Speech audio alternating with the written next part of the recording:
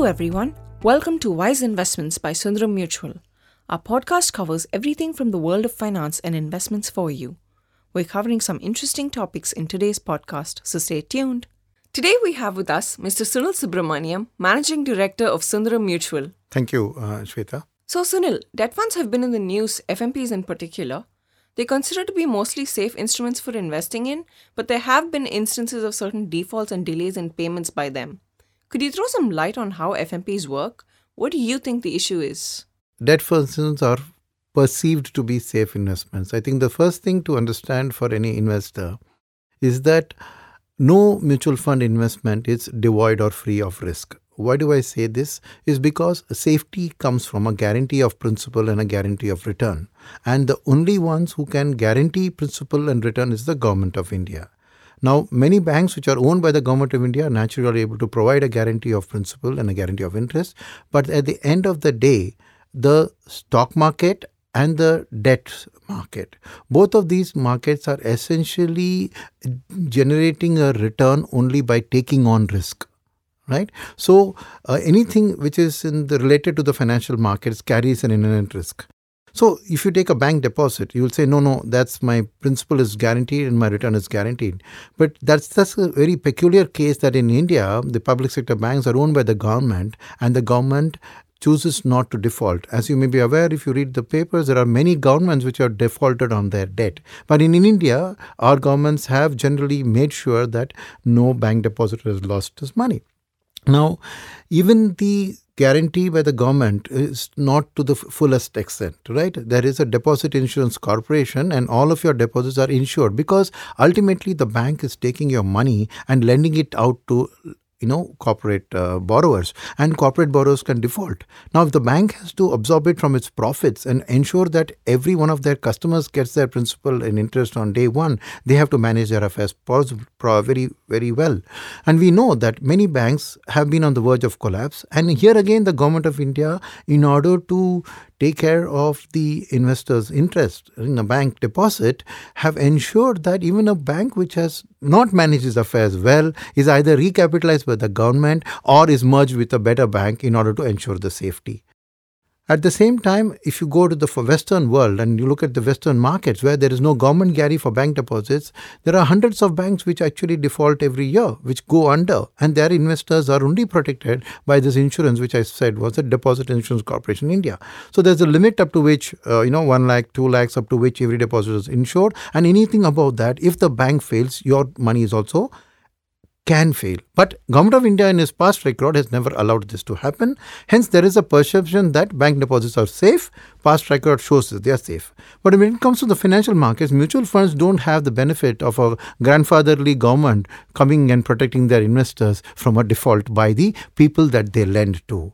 So I think this awareness, and here again, since over a long period of 20-30 years, the mutual fund industry through its debt products had by and large has ensured the return of principal and the interest or the dividend or return from their invested capital back to the investors. The perception has come up that the entire debt capital markets is a safe place, right?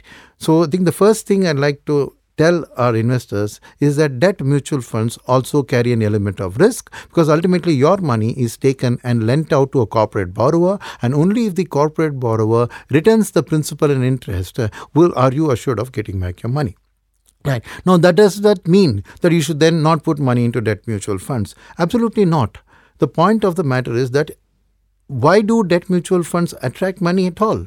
It's because they give you better returns than the bank deposits. So you should take a minute to understand why does a debt mutual fund give a better return than a bank deposit? It's the reason why all of you have invested in these FMPs and other debt mutual funds. This is due to a process called disintermediation. What is disintermediation? When you are actually giving money to a bank, that bank is giving money to a corporate borrower. So in effect, you are actually lending the money to that borrower. The bank is the intermediary.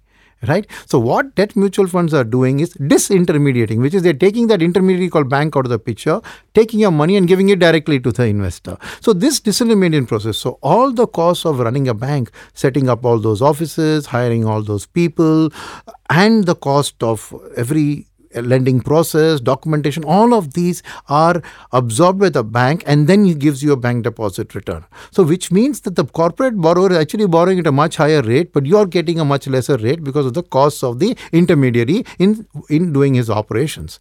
Whereas the mutual fund says that, look, we don't have any cost of operations, we'll take your money, put it into a listed security issued by the borrower, and so we are cutting the bank out, and hence whatever the cost of the bank setting up, that savings is shared by you, your distributor advisor, as well as the asset management company which runs the process. So what's the point to remember here is that corporate borrowers, right, if they default, right, that pain has to be borne by the investor, right? Now, and obviously, what are you then depending on? You're depending on the manufacturer, in which is case the asset management company, to choose these assets in such a way that you don't experience default. But the fact of the matter, as you know from reading the newspapers, is that even bank borrowers default all the time. The bank depositors do not face the pain because there is somebody else coming and bailing it out. Either it's the insurance company which has insured your deposits, or it's the government of India. So debt mutual funds carry that element of risk. So when you invest in a debt mutual fund and you are getting that little bit extra money over the bank deposit, please remember that there is a potential possibility, right, which that the borrower who has been lent that money may not return that money, and you will have to bear the consequences. But the fact that the disclosure by the mutual fund in terms of the credit rating of the borrower, and the fact that if you take an FMP which is for 3 years, then the ultimate lending to that borrower can be only for 3 years, there are the risk management process to manage that risk. And as you can see, over the last 2 decades, this process has been managed very well by the mutual fund industry, right? Most recently, what has happened is because of certain troubles in the financial services sector, there has been the cases that certain loans which were meant to be repaid on a particular date have got delayed in terms of payment. Hence, on the due date, your fixed maturity plans haven't got the full money back from the borrower, and you are facing the pain. Now, the answer to this is that ultimately, right, the managements have written letters to the investors to say, give them a brief over the process where they are in terms of recovering the money, and they've expressed a degree of confidence in recovering that money and giving it back to the investors. So I think that this has been a very a good development, that at least now it's made investors aware that there is a risk involved in debt mutual funds, and hence in allocating what proportion of your capital you put between risky assets and less risky assets, you should bear in mind that debt mutual funds are among the less risky assets as compared to equity assets, but definitely they are not risk-free assets as a Government of India investment would do. I think if you approach it in this perspective and engage with your distributor advisor to understand your risk profile and where these instruments fit, then you are less likely to get disappointed when you get one-odd cases where a borrower who has borrowed from a mutual fund under money given by you does not pay it on due date. Then you can understand that situation and take that in your stride. Those sure are some great insights.